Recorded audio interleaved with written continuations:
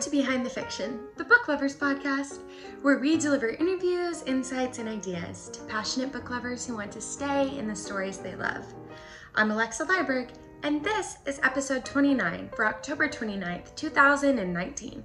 Today's guest is Jace Mitchell, and we are talking about a new universe and a new story in the universe, Paranormal University First Semester.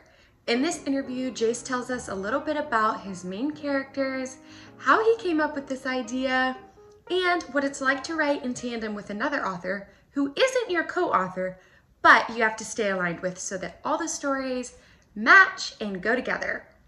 This is a really interesting interview.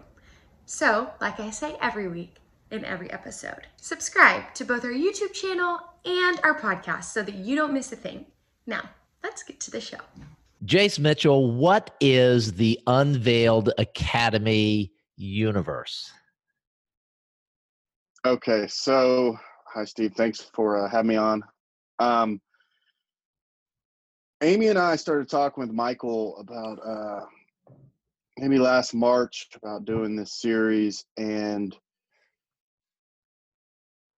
between the three of us, we came up with this idea of what if every kind of mythological being or anything that had been worshipped, or even like where fans get really big into it. So if you think about Michael Myers, where people have shirts and stuff and they dress up with his mask on before the new movie comes out and things. In another universe, these things pop into existence. So anywhere from Zeus down to Chucky from Child's Play, they pop into existence in this other universe. And there's something that's called the veil that separates our world from them. And inside the Unveiled Academy novels, this veil's starting to tear. And there are accidents where, you know, like in Boston, leprechauns will fall through the veil and then they're running around trying to get drunk and things like that. But then there are much worse creatures out there than drunk leprechauns, vampires, ghosts. Even some of the Greek gods were pretty violent. So Earth quickly realized they have a problem, and hence the academy. So they're trying to train young people to fight these mythological beings. Does that answer it? It does. It does, sort of. And I want to get into a little bit more about this. It's for LMBPN, this is sort of business as usual and sort of something that's completely different, because we're releasing two books in the same universe to launch the universe on the same day. Yours is one of them, and that is titled Paranormal University First Semester. And is that in Boston? Is that, because I know there's one on each coast. Yes. So Amy was going to start hers in Australia because that's where she's from. But and Amy is, of course, Amy Hopkins. Amy Hopkins, right? Yes. But we just decided, since most of our audience is American, we do them both. So one university is on the West Coast, and then my university is on the East Coast. And the schools are happening at the exact same time. So I know in other, like Orosarium, these different series will take place years after. Well, Amy's book is happening at the same time as mine is. So the kids are actually, or young adults are going up through college, and they're being trained through different methods because the government's not sure how to stop this, right? This is a brand new problem. So they're testing out different theories on how to stop it using these two different colleges. Okay. All right. So that make any more sense? That now it's making more sense, and it also helps to resolve a problem that we had with some of the early Orosarian books, where we had two series that were kind of in lockstep, but not really in lockstep, and the timing threw some readers off because there might be something that happened in book one in one series happened in book three of another series, and that was troubling. I messaged Amy and I was like, hey, for our third book, are we doing a summer semester or not? So we're like keeping it directly in lockstep. So So yeah, you guys you're it's not fun and it's writing interesting. together, you're planning together. And Michael is involved, and Yeah. Michael is a co-author on both of these series, but they are unique standalone projects in the same universe. Yeah, I mean, we work with Michael. Michael's really good at, uh, crafting scenes, the way he turns phrases. So we'll send things over there to him like that. He really helped us build the universe. We bounce problems off of him all the time. And he's really good. If you have a problem with any kind of writing, like getting yourself into a corner, you send it to Michael and he just figures it out like that. But yeah, we have to plan a lot, Amy and I, because as you get into the writing process, your mind kind of takes over and we both go down different kind of rabbit holes. And then we have to make sure that these rules that we've created are the same for each so that the fans don't get confused. Interesting. So let's talk a little bit about your series specifically. Who are the main characters? What's happening in the first semester? So without going into too much detail, come on, just give it away. Not everyone can see these mythological creatures, and it's explained pretty early in the book who can and who can't. My main character, her name's Claire, and a leprechaun tried to steal her purse. She's a upper lower class background, so she doesn't have a lot of money. A leprechaun tried to steal her purse. She was able to chase him down, and she could see him. We call him Mythers, so she could see the Myther. His name's Frank. They quickly became best friends. Now the FBI is pretty in tune of which kind of teenagers can see these creatures, so they come to her. They offer her a spot in the college.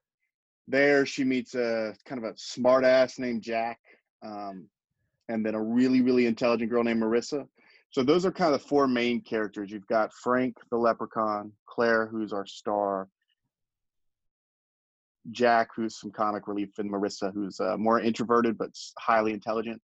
And then each book, the way that I build it on my side, there's a different bad guy. So this bad guy here, I'll give that away. It's going to be vampires.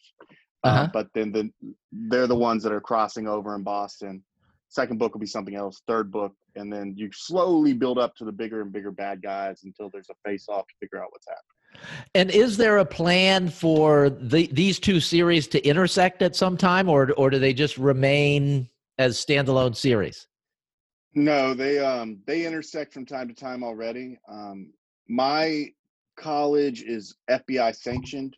Amy's is not yet. It's privately created, which is a little weird to say. You might not understand, but they're trying to get it FBI sanctioned. But some of her characters do interact with mine. In her book, mine, I haven't written hers into mine yet, though. Okay. The plan is, I think, in the end, to have to fight the big bad sort of together. But we haven't gotten that far yet. All right. I like that. The big conclusion. So LMBPN readers may know you already from your Hand of Justice series. This is completely different than that. Yeah, completely different. So why did you veer in such a different direction with this series? I enjoy reading fantasy, but I've never really written it before. I enjoy trying it out. But speaking candidly, the sort of the jokes and the humor in that wasn't my type of humor. When I was talking to Michael about it, he was like, yeah, just write yourself. Now, the humor in this book is much more my type of humor. I enjoy the urban fantasy more. I enjoy the magic aspects. I enjoy the horror aspects that come in that you can bring into it. And, Amy really wrote a lot of her character into of herself and her main character. And I think I did too. Just kind of my background, Claire's background. So it just felt like this was more, I enjoyed it more, to be honest. Well, let's talk about your background. Writing is not something that you have done for your entire career. You came out of something else. So you want to share a little bit of that with listeners and viewers? Yeah, sure. So I went to college. I got a degree that didn't really matter, political science. I did I did something called Teach for America for 3 years. What does that mean? Teach for America? So it's a program nationally. They take top college graduates, and I'm not trying to brag, just this is what it is. Like 10% of Duke's graduating class applies every year. And they put you in the lowest income schools you can imagine. So I taught in an area called Bankhead in Atlanta for 3 years. Okay. Really low income, really tough place to make strides, but really rewarding too. After that, I decided I wanted to switch to business. I didn't think teaching was a career I wanted to do. So I got my master's in business. And the whole way I'm writing, doing this. So it's just long hours, writing, working, going to get my master's. Came out of that, got into insurance for a few years, decided I couldn't make PowerPoints my whole life, which is basically all I was doing, executives, and then started writing, and here I am. So at some point you decided that you wanted writing to be the career rather than PowerPoint creation or teaching. I think I knew that at about when I started. I remember my first short story. It clicked. Like, this is me. This is what I was put here to do. And nothing since has ever clicked like that. So I knew at a pretty young age, 18, 19 years old, that's what I wanted to do. And how was emotionally, what was it like to say, okay, I'm going to give up this career? Because the insurance thing was kind of a career, and you're making a big change from something that's fairly certain to something that is completely uncertain, other than the track record that you already had as an author. So I'm guessing that from a financial standpoint, you didn't really have a clue what was coming. Yeah, you know me pretty well, Steve. So I would say terrified, abject terror. Had a pretty good salary, benefits, all of that. So I mean, it's scary. But when you're scared, you only have two choices. You can hide or just work harder. So I just busted my ass and tried not to focus on the fear. And, I think any kind of entrepreneur, which is basically what we're doing, is going to have fear when they start out. But you either have to have freedom or security. And if you have freedom, you're going to have some fear there too. Yeah. I remember when I started my first business, going from a pretty good salary, and my thought process was, I'm going to go from here to zero, because I didn't really expect to make any money for a year or so. But what I was giving up was just like a better car, or being able to go to better restaurants and things like that. And what I was trading it for was essentially my dream and unlimited opportunity. It's when you think of it that way, and it sounds like that's the way you thought of it, it's kind of a no-brainer. Yeah, I just kind of looked at my life and was like, what do I want my legacy to be? PowerPoints? Like, I don't care about any of these insurance programs we're creating. So yeah, it's I like my life a lot more now than I did then. I enjoy it a lot more. I have freedom to do whatever I want. I get to write stories. It would be very hard for me to go back to any kind of corporate position. So what's the publication schedule for the series so that readers can get a sense of when they can expect the next books? Yeah, so we're hoping to get them out every 30 days. So we are publishing the first book on, what is the date today? The 24th. So it'll be the 25th, October 25th, Friday. Both Amy and I will drop the first books, and we're going to try to publish each book on the same day. So we hope to get the next book out around 30 days after that. We'll have a pre-order up, so you guys will be able to see it. That should be coming up. I've got to get Steve some things, but within a week or so, that should be coming up. And then the next book after that, another 30 days. So we're trying to do a monthly release schedule on these. Great. So, I mean, this is exciting. I'm excited to see how things go for you in a paranormal world. And I'm excited to read this book. I'm excited to read Amy's book. And I'm excited to talk to Amy. Amy is in Australia.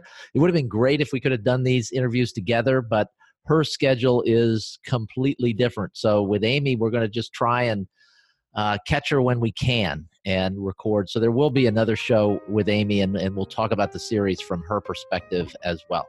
Jace Mitchell, thank you. Her accent is much better than mine as well. Well, your accent is not what it should be for a guy that lived in Atlanta for a while. I have to say that. True. Thank you very much for being here, Jason. Best of luck with the series. Thanks a lot, Steve.